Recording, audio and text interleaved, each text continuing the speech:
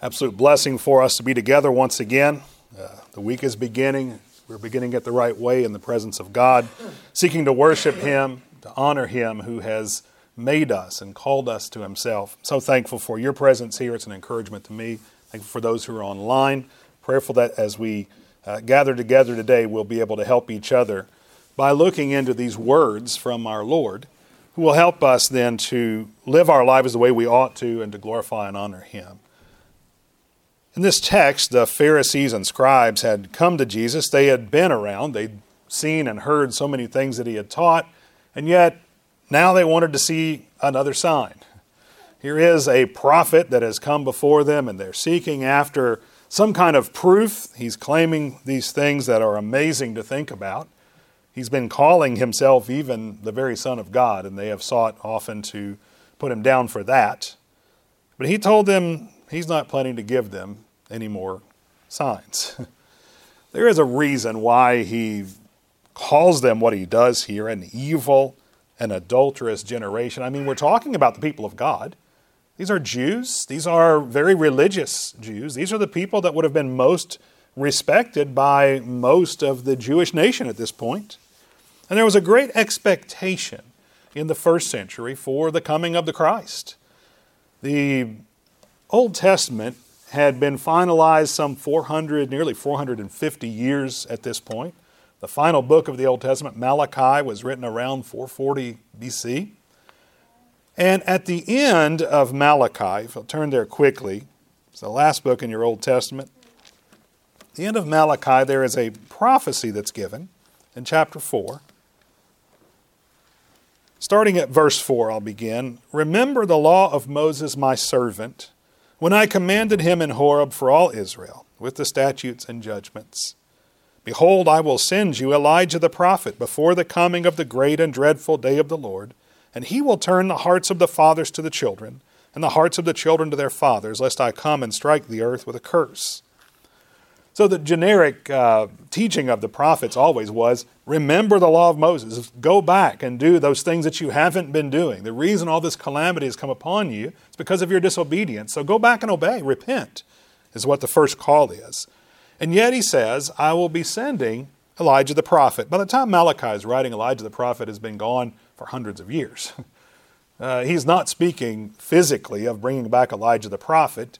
Elijah himself had come performing signs. We read about Elijah's work in 1 Kings 17 and that part of Scripture. We're not going to go back and read that now, but I want to recall to your mind some of the things that Elijah the prophet had actually done. He had announced a 3.5-year drought to King Ahab and Jezebel, who were horrible leaders at that time, were leading Israel, the northern kingdom, astray, were influencing the southern kingdom with their idolatries and with all of their immoralities. So in 1 Kings 17 and 18, God sends Elijah to announce a 3.5-year drought. He says, if you're not going to obey me, then I'm not going to allow you to have crops. I'm not going to allow it to rain. You're going to suffer until you're humbled under my hand and you turn to me. But during that drought, He produced flour and oil for a widow who was about to die. She made the food for him and said, this is all we've got left. I'll feed you and we'll eat and then we'll die. But He made an abundance of flour and oil available for her during a drought. Later, her son comes to die, and He raises her son back to life. And so Elijah had done some amazing signs during his time. And of course, 2 Kings 2, perhaps the most famous thing about Elijah that everyone knows is he was taken up miraculously into heaven, riding in that chariot of fire up into heaven. And so there's this expectation, as Malachi mentions Elijah the prophet, that maybe he's going to come back. Do you think Elijah will come back miraculously? He never died. Maybe he'll come back in the way that he went, and this will be the generation that'll see what an amazing sign. It's been 400 years now, more than 400 years. There's been no new revelation.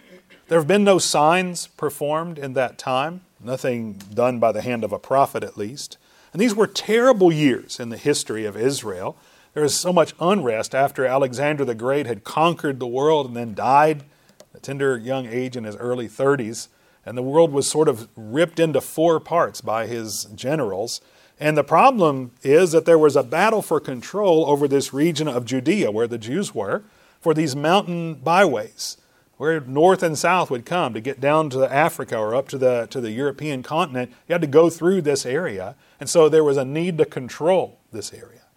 And there was a lot of warring going on. That's what we have in the intertestamental period in the books of the Maccabees, for example. So during this time, one of the generals, Antiochus Epiphanes, literally goes in and desecrates the temple of the Jews by sacrificing a pig, an unclean animal, on the altar. It's around 168 BC at this point. These were horrible, terrible years for the Jewish nation. And so it's understandable there would be a longing for any word from the Lord. What is He planning through all of this suffering we're going through? And now they're under the hand of the Roman rulers, the time that Jesus has come. And so there's this expectation of God bringing glory to His people again, restoring the former glory. And they're expecting then Elijah the prophet to come. But who comes is John the Baptist. In Matthew chapter 3, he comes preaching that the time is near, that the Messiah has come.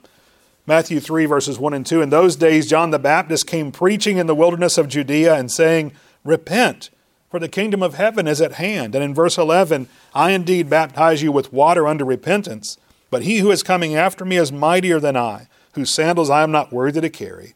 He will baptize you with the Holy Spirit and fire.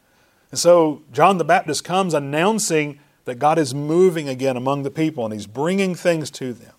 And so at first, He's well received in Matthew 3 verse 5. Jerusalem, all Judea, all the region around the Jordan went out to Him and were baptized by Him in the Jordan, confessing their sins. This is God speaking to us again, and there's this excitement as they go out. We're told in John 10:41, though, Jesus says, John performed no sign, and you listened when he preached at first. John came out of the wilderness and began to preach this message, and you were so ready for a message from the Lord that you listened, even though he produced no visible sign. The multitudes had believed and gone out to see him and to hear what he was saying. Except the religious leadership.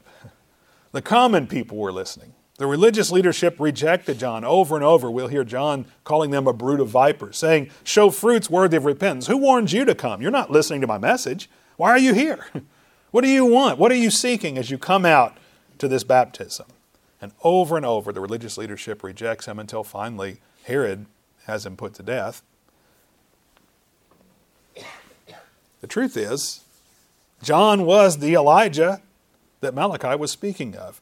We know this very clearly. It's not something that I'm sort of just hoping at. Luke chapter 1, verses 16 and 17. As his birth is being announced, Luke 1, verse 16, he will turn many of the children of Israel to the Lord their God.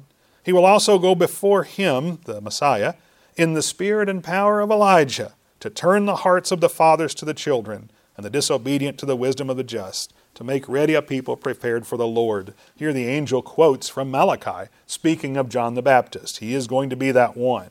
And in Matthew chapter 11, Jesus teaches his disciples about John the Baptist. Matthew 11, verses 13 and 14. All the prophets in the law prophesied until John. And if you are willing to receive it, he is Elijah who is to come. Jesus made it very clear. John is the Elijah that was being spoken of. Malachi was speaking in a figurative sense of one who, like Elijah, would come. He would come and prepare the way for the Lord, and he would help people be prepared for his coming. And so, the people of God rightly expected to see signs of the Messiah's arrival. This is something that God had always done. And we see signs. Joel 2 and Acts chapter 2, Peter says that what's happening on the day of Pentecost, as they're all speaking in these languages they had never learned, as this great sound of a mighty rushing wind had come upon them, all of these things were signs that Joel had predicted would happen. Their young men would prophesy and their daughters would have visions, and all of these things that were happening there in Acts chapter 2. If you look at Luke chapter 2, verses 11 and 12, all of this preparation for the coming of the Messiah. Luke chapter 2, verses 11 and 12, the angels come out into the fields as the shepherds are there. There was born to you this day in the city of David a Savior who is Christ the Lord, they said. And this will be the sign to you. You will find a babe wrapped in swaddling cloths lying in a manger. That was a sign. Doesn't seem so miraculous, but the angels announced that that's what they would find. It would be proof of who they were looking for. And in Matthew chapter 2, again, we have this expectation and this need to see that Jesus is coming. The wise men, the Chaldeans, had followed a sign. Matthew chapter 2, verses 1 through 12. Now after Jesus was born in Bethlehem of Judea in the days of Herod the king, wise men from the east came to Jerusalem, saying, "Where is he who has been born King of the Jews? We have seen his star in the east and have come to worship him." They were following a sign. They were divinely instructed, we're told. This was not some random chance. So all of this is right and to be expected. And Jesus fulfilled signs before them. We'll talk more about that a little bit later. But even with his fulfilling these signs, many still rejected his word. If you'll go with me to Luke 4. They were rejecting him because they didn't like his message that came along with the signs. Luke 4, verse 22 and following. All bore witness to him and marveled at the gracious words which proceeded out of his mouth. And they said, "Is this not Joseph's son?" He said to them, "You will surely say this proverb to me, 'Physician, heal yourself. Whatever have we heard done in Capernaum, do also here in your country.' And he said, 'Assuredly I say to you, no prophet is accepted in his own country.'" And so Jesus did the signs, but he was rejected even among his own. But it's interesting in Mark when he does the sign in the synagogue, they say, "What is this? What is going on? Is this some new doctrine?" They understood the appearance together of signs with new teaching. But that's what the prophets would do. That's what Moses had done as he brought forth the word. They understood that something new is coming along, but they weren't willing to receive it. They got it, but they didn't get it. So there's this first century expectation as Jesus comes, and everyone's looking for the Messiah. And there's this fervor as John the Baptist begins to preach. And here in Matthew, the religious leaders have come to him looking for some sort of proof, and they're being hypocrites. Jesus had healed and cast out a demon on the Sabbath. That's our immediate context. Let's go back in Matthew 12 to verse 9. When he had departed from there, he went into their synagogue, and behold, there was a man who had a withered hand. And they asked him, saying, "Is it lawful to heal on the Sabbath?" that they might accuse him. And he said to them, "What man is there among you who has one sheep? If it falls into a pit on the Sabbath, will not lay hold of it and lift it out? How much more value then is a man than a sheep? Therefore it is lawful to do good on the Sabbath." And he said to the man, "Stretch out your hand." And he stretched it out and restored as whole as the other. The Pharisees went out and plotted against him how they might destroy him. Jesus has done a good work. He heals a man, but it's on the Sabbath. In Luke 11, he casts out a demon in the synagogue, but it's on the Sabbath. And he's doing work on the Sabbath, and he's violating their Sabbath, not the Lord's Sabbath. He tells them another time, "I am Lord of the Sabbath. I know how to use the Sabbath." The Sabbath was made for a man and not the man for the Sabbath. Sabbath is supposed to be a rest, and he was giving rest to this man with a withered hand. He was giving rest to the man who had been possessed by a demon. That's what he was doing. He was showing the true sense of Sabbath, not some religious keeping of a day. And so the religious leaders had sought to kill him, which certainly isn't a restful action. In fact, they accused him of being in league with Beelzebub for casting out the demon. He only does that because he's got a demon himself. And so there's this hypocrisy even in the midst of this expectation. Others who had just seen a miracle sought from him a sign. That's what we're seeing here in Matthew 12. They've just seen a sign. They didn't believe in it because it was done on the Sabbath. It wasn't the kind of sign they thought they should get. And so they rejected it as a sign, even though he absolutely proved the presence of God with him. Interestingly enough, when he cast out the demon and they began to judge him in their hearts, he said, "Why did you think that? Why are you thinking like that in your hearts?" Who knows the hearts of men? It's God. He showed them in three ways at the healing of the casting out of that demon and the healing of the lame man that he is God. He knew their thoughts. He was able to cast out the demon miraculously, and he claimed to forgive sins. Those things only God can do. And they were unwilling to look at those signs, and so they tested him. And the response then is Jesus calls them an evil and adulterous generation. That sounds somewhat shocking. Here they're coming to Jesus, they're looking for proof that he is who he claims to be, which seems like a good thing. They're seeking for a sign that he is who he claims to be. We need to understand that not all religious searching or seeking is good.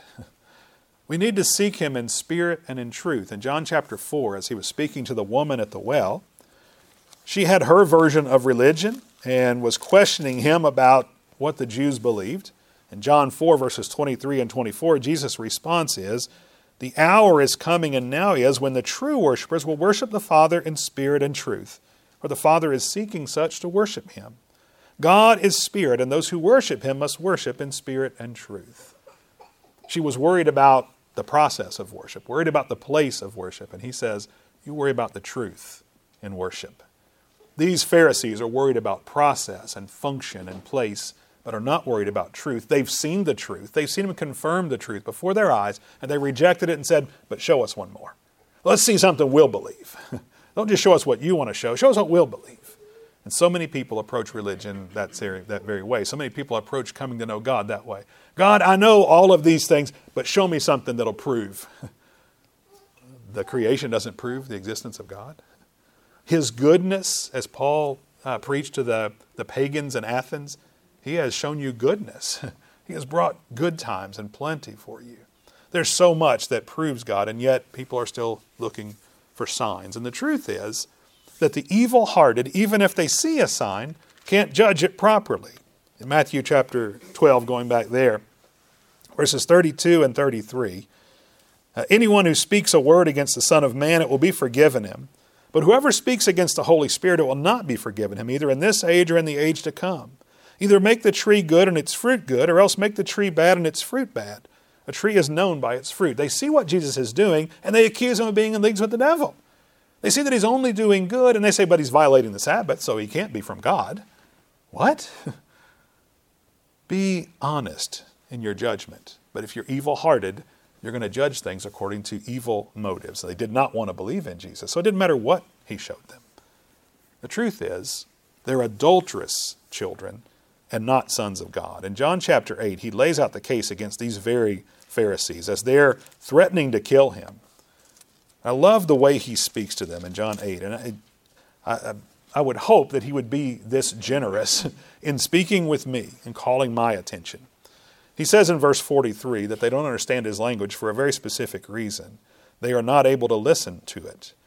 You are of your father the devil, He says, and the desires of your father you want to do. He was a murderer from the beginning and does not stand in the truth, because there is no truth in him. When he speaks a lie, he speaks from his own resources, for he is a liar and the father of it. But because I tell you the truth, you do not believe me.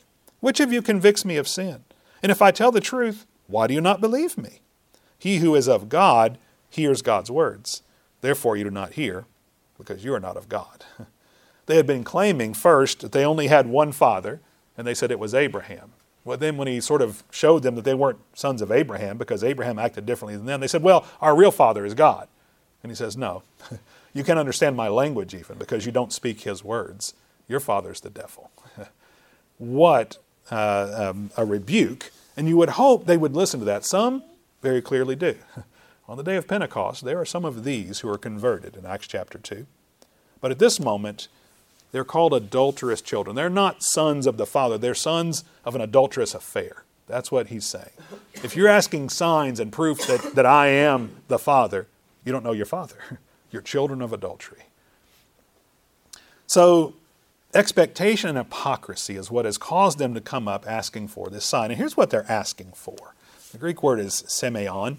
It's a sign, mark, or token, something that will distinguish one from another, a person from other people. How can you prove that you are the person you claim to be? And often those signs would have been miraculous, a sign, a prodigy, a portent, some unusual thing. Make it obvious that you are who you say you are. Something that transcends the common course of nature. That's Strong's lexicon that says that. Think about even the idea of signing your name to something. A signature has the word sign in it. It's proof that that's you who wrote that. And some people are so obsessed with signs that you can imagine writing a letter to someone you love. And the letter pours out your heart. But at the end you sign your name and that's all they see.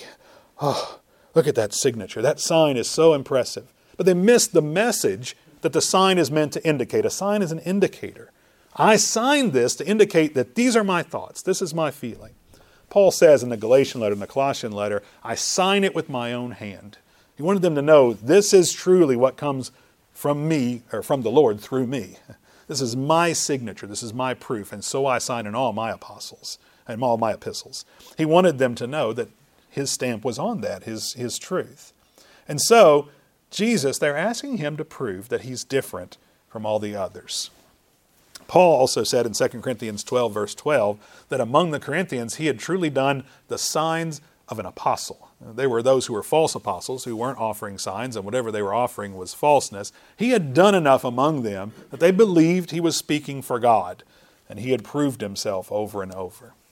And so they're asking for some distinguishing mark that Jesus is who he says he is. And here's where their hypocrisy becomes so great.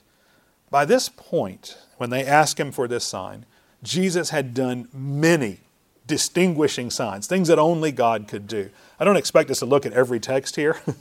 That is a lot going on. I want to read through the list, though. I want you to think about all that these men would have seen by the point they asked Jesus for a sign. First, he's born of a virgin. Now, they've rejected that. They'd seen his star. The Chaldeans recognized his star and came from the east. His baptism, the Spirit descended like a dove on him and lighted on him. And people heard a voice from heaven saying, "This is my beloved Son in whom I'm well pleased." That had happened, and the Pharisees were present for that. He had healed many people in Galilee. He had healed a leper.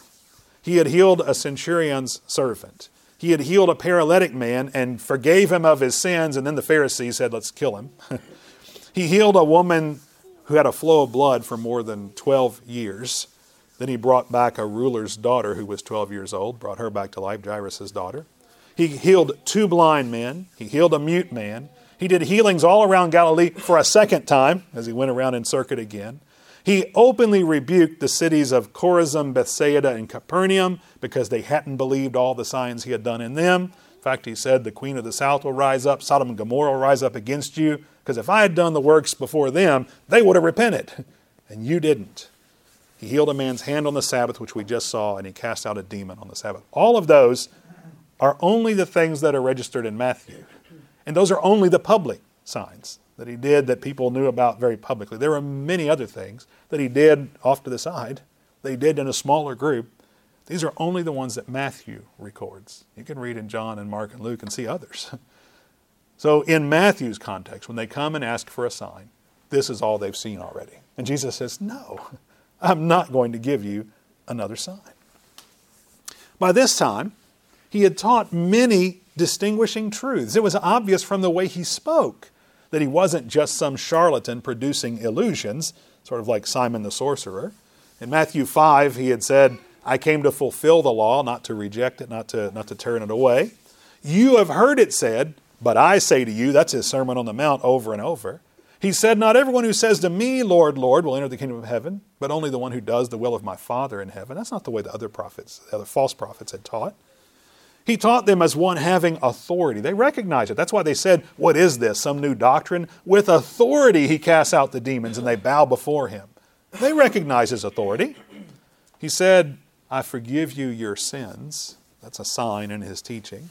He asked them about why they were thinking things in their hearts. That's a sign that he is God and knows their hearts. Over and over, he would say things like, "My Father and I are one," comparing himself to God and saying he was of the same nature. "No one knows the Father except the Son. The Son of the Man is Lord of Sabbath." Again, all of those, only the public teaching done in Matthew. There's other stuff registered in the other Gospels. But in the account in Matthew, where these Pharisees are getting this indictment that they are an adulterous and evil generation, here's all they could have known up to this point. And they said, "But show us a sign." We were talking today in Isaiah about God's challenge to the false gods, and it is showing that he's the one who's able to meet that challenge. He can predict the future. He can talk about past things. He cannot just allow people to come up with portents, but he can say, "My purpose is this." And we were talking about people who sort of just throw their Bible open and hope they get a message from the Lord, pointing their finger at a verse.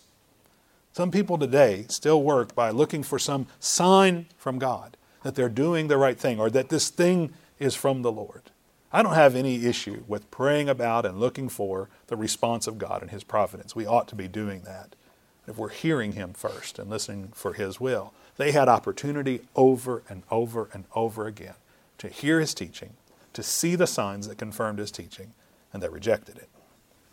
In Deuteronomy 13, the very first person in the Bible who's given the capacity for doing signs is Moses.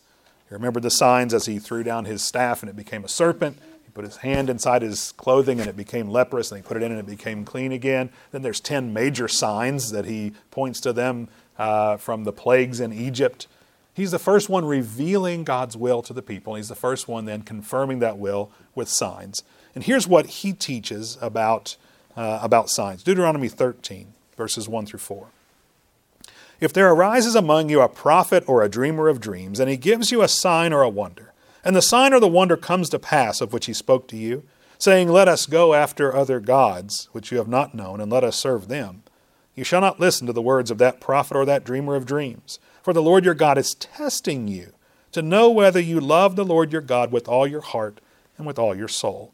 You shall walk after the Lord your God and fear him, and keep his commandments and obey his voice. You shall serve him and hold fast to him. Think about that for just a moment. He's saying there are really two tests for a prophet. One, he'll talk about later. If the prophet announces something and it doesn't happen, he's obviously not a prophet of God. If I told him it was going to happen, it'll happen.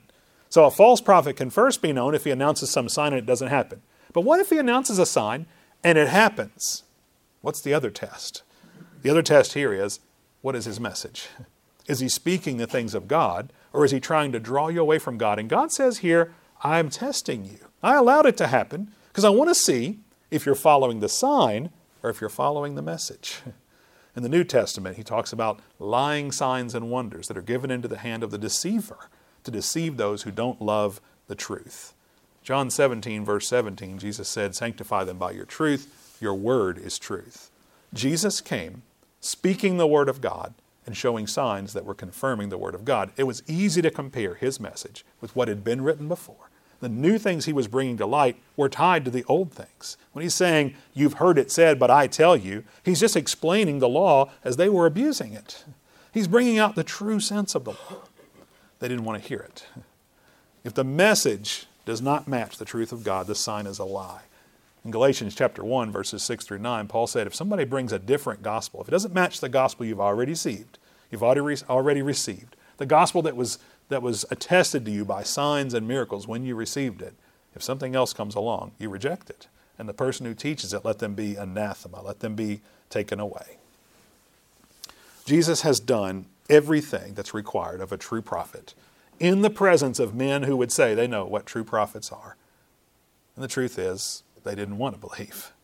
He had offered so many proofs of himself, and they would not believe. That's the issue. They didn't want to, and so they would not. Again, we're talking about the people of God.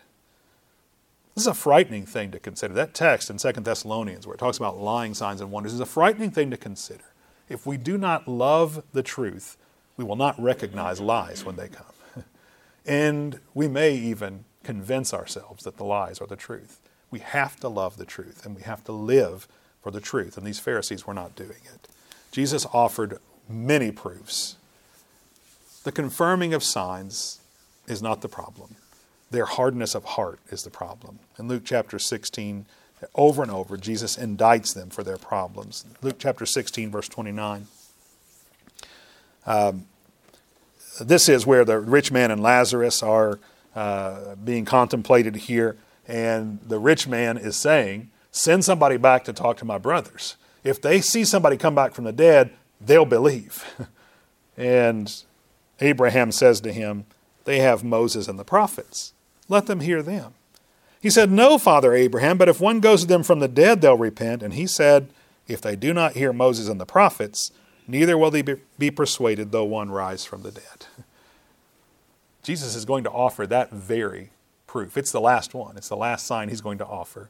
But if you're not willing to listen to God's word, more of God's doings are not going to convince you. You have to have a heart for listening to his word. In Luke chapter 22 and verse 67, they said, if you are the Christ, tell us. But he said to them, if I tell you, you will by no means believe. He's told them over and over that he's the Christ. He's shown them the signs of the Christ that Isaiah talked about, that Joel talked about, that so many others talked about, and they would not see them. Paul in 1 Corinthians 14. I love the language that Paul uses over and over in 1 and 2 Corinthians about the truth and about hearing the truth. In 1 Corinthians 14, verse 21, he says, "In the law it is written, with men of other tongues and other lips I will speak to this people, and yet for all that they will not hear me, says the Lord. Tongues are for a sign, not to those who believe, but to unbelievers. Prophesying is not for unbelievers, but for those who believe." The point that Paul's making here is that he's quoting here from Isaiah, where Isaiah says, I'm going to carry them off. And when they're in Babylon, they'll look back and remember that I told them this was going to happen. I laid it out beforehand. So they would then believe me. But there would still be some there that wouldn't believe. They would see that God had laid out even this punishment against them, and that he had laid out also that he was going to restore them from the punishment, and they would still turn against God. It doesn't matter how big the sign is. If I'm not willing to listen to the Word of God, I'm not going to believe. There are many among those who would call themselves Christians. There are many among those that we're trying to teach that simply do not want to believe. It doesn't matter what is shown and what is taught. The only hope they have is to hear the Word of God and let it begin to transform them. Those who start out seeking signs and those who are seeking signs today are absolutely declaring that the revealed Word is not enough. If you need something else, then you're declaring that the Word itself is not enough. In the book of Hebrews, they were declaring that all that Jesus had done was not enough. They wanted to go back. At least they were going back to the Word. But today there are many who are rejecting the clear revelation of God for something that they can feel, something they think they can see that comes from God, something external that's just one more proof, when what we've got here is all. Most who are looking for signs claim they're also seeking further revelation, that God still has more to reveal. That's not what Peter says. In 2 Peter chapter 1 and verse 3, Peter is speaking near the end of the first century, at least the Revelation parties in the 60s. The end of the written revelation is almost on us at that point. And he says that God, by his divine power, has given to us all things that pertain to life and godliness. Peter over and over says, I want to stir up a reminder for you of the things that have already been written, things that have already been confirmed. You have the truth with you already. In 2 Timothy 3, Paul told Timothy that what he had written was enough to make him complete and thoroughly equipped for every good work. That doesn't sound like something where Paul's saying, but sit back and wait until the rest of it comes. Peter wasn't saying, you just keep waiting until God finishes telling you what he's going to tell you. He says, no, you've got what you need already. If it's not enough, then it'll never be enough. Is it enough for us? We say it is, but do we really give it the attention that shows that it's enough for us? What are we waiting for? Why are we not studying and applying and doing what God says? Where in your life are you struggling to apply what he says? Are you waiting for a sign? Are you waiting for something else to make you move to doing his will? You're an unbeliever if you're looking for a sign. You're an evil and adulterous generation. This is what Jesus called the very Pharisees who asked him for a sign while he was still doing them. The believer looks to the Word and says, what next? What else can I do? Help me see it. And he digs in. Jesus said, no sign will be given except the sign of Jonah. There's a distinction he makes. The idea is he's not giving in to their carnal demand for signs. All they want to do is see something else amazing. You think even Herod wanted to see something when Jesus was brought before him before he was put on the cross. Herod was hoping he would do something, do some kind of a sign. Festus later, we see they want to see Paul do some sort of miracle. They all wanted to see something, but they weren't interested in what the sign is pointing to. If the sign is all you're looking for, and you miss the message, you've missed it all. They're reminiscent of Satan. He's with Jesus in the wilderness, and he says, if you are the Son of God, then make these stones turn into bread. Come on, do something, prove it. Jesus doesn't have to do that. He proved he was the Son of God by quoting the words of God. He spoke the language of the Father, and he thwarted Satan every time by doing that. That's how you prove you're a son of God. You speak the word of God. That's how you prove that you trust in the Father and that you're not a child of adultery, that you've come from some other lineage. If you're a child of God, you'll speak the word of God. If you'll speak the word of God, it's because you know the word of God. If you know the word of God, it's because you're studying it and practicing it in your life. Satan was trying to quote the word of God, and Jesus said no. It's interesting that these Pharisees and scribes really doubt Jesus all the way to the very end. They've seen sign after sign. They've heard teaching after teaching. When he comes home to his own, they say, where does he get this great wisdom? How does he know these great things? He's just a carpenter's son. Who is he to tell us what to do?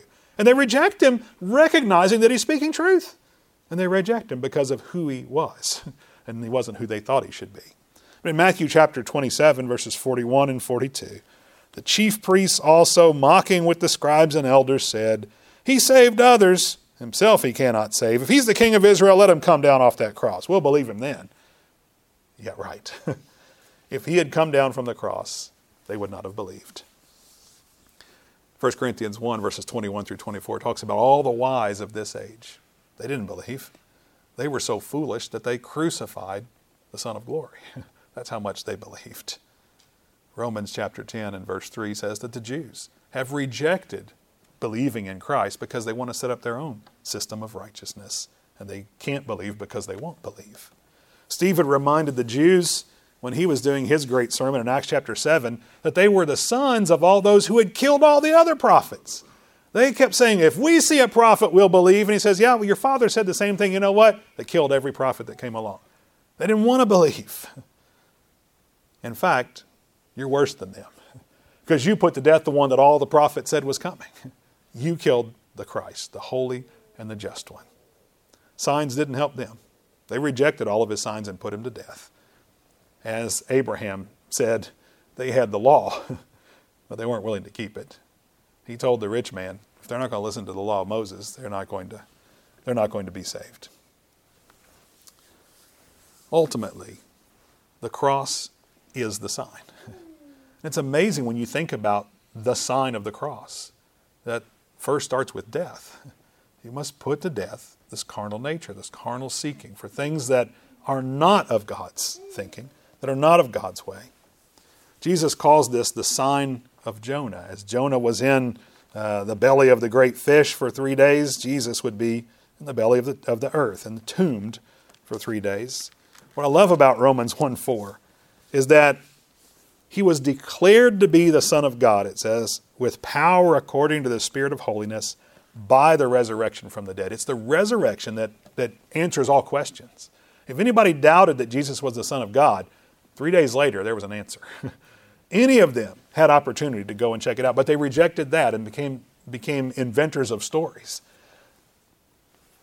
The Ninevites repented when Jonah taught. They saw way fewer signs than these Jews had seen. They saw the sign of Jonah. I don't know how much they knew. I wonder if he stunk like fish or whatever. How did they know? How much did they know about what he had been through? But they repented when Jonah came. Jesus has done so much before them. He's done so much before us. We see more than they did. Are we willing truly to believe? And what I mean by that is, are we acting like we believe? The queen of the south got no sign, but she had come to see Solomon's wisdom. That was enough for her to believe. The Sodom and Gomorrah, Jesus said they would have believed if they'd seen half the signs that were done in Capernaum, a little tiny town. They would have believed. Jesus did a lot of signs in Capernaum. In fact, the most that we have registered, he did in Capernaum. And Jesus said, you're going to be judged more harshly than Sodom and Gomorrah. Those were called to witness, both in Matthew 12 and Luke 11. Matthew 12 is our context.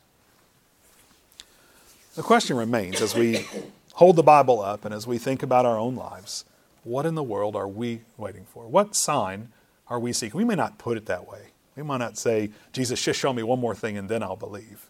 But our procrastination in serving him, our lethargic attitude in doing his will, somewhat belies the fact that we're looking for just one more thing, something else to motivate me.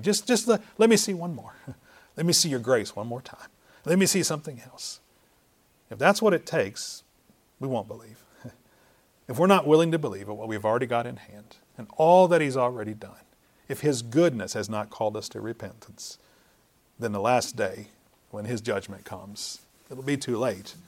We'll repent. It'll be too late. He will be glorified on the last day as he's raised up Jesus to be the name that's above all names, that every tongue will confess and every knee will bow. Is yours confessing? Are you bowing today? Or are you saying, just one more thing? Just show me one more thing. I don't say these things because I believe that we are unbelievers. But the Pharisees didn't think they were either. Does our life prove in its consistency that we are believers? Are we living in accordance with the truth, or are we testing God? Are we saying just one more thing? Let's give ourselves to the Lord. If you are not a Christian, we want to help you with that today. You can come and confess that Jesus is the Christ, the Son of the living God. You can bow your knee before Him and submit to His will, being baptized, having your sins washed away, and to start a new life in His presence. He's given you plenty of evidence that He is who He says He is. There's lots we can read about and study about with you. We'd love to do that. If you are a Christian, but you're acting like a Pharisee or a scribe, you're always seeking for that one more thing. You're not willing to act on what you've already been given. We want to encourage you to change that attitude. We want to help you with that. We're brought together to hold each other's hands up as we serve. If we can help you today, please let it be known. We're going to stand and sing this song to encourage your decision.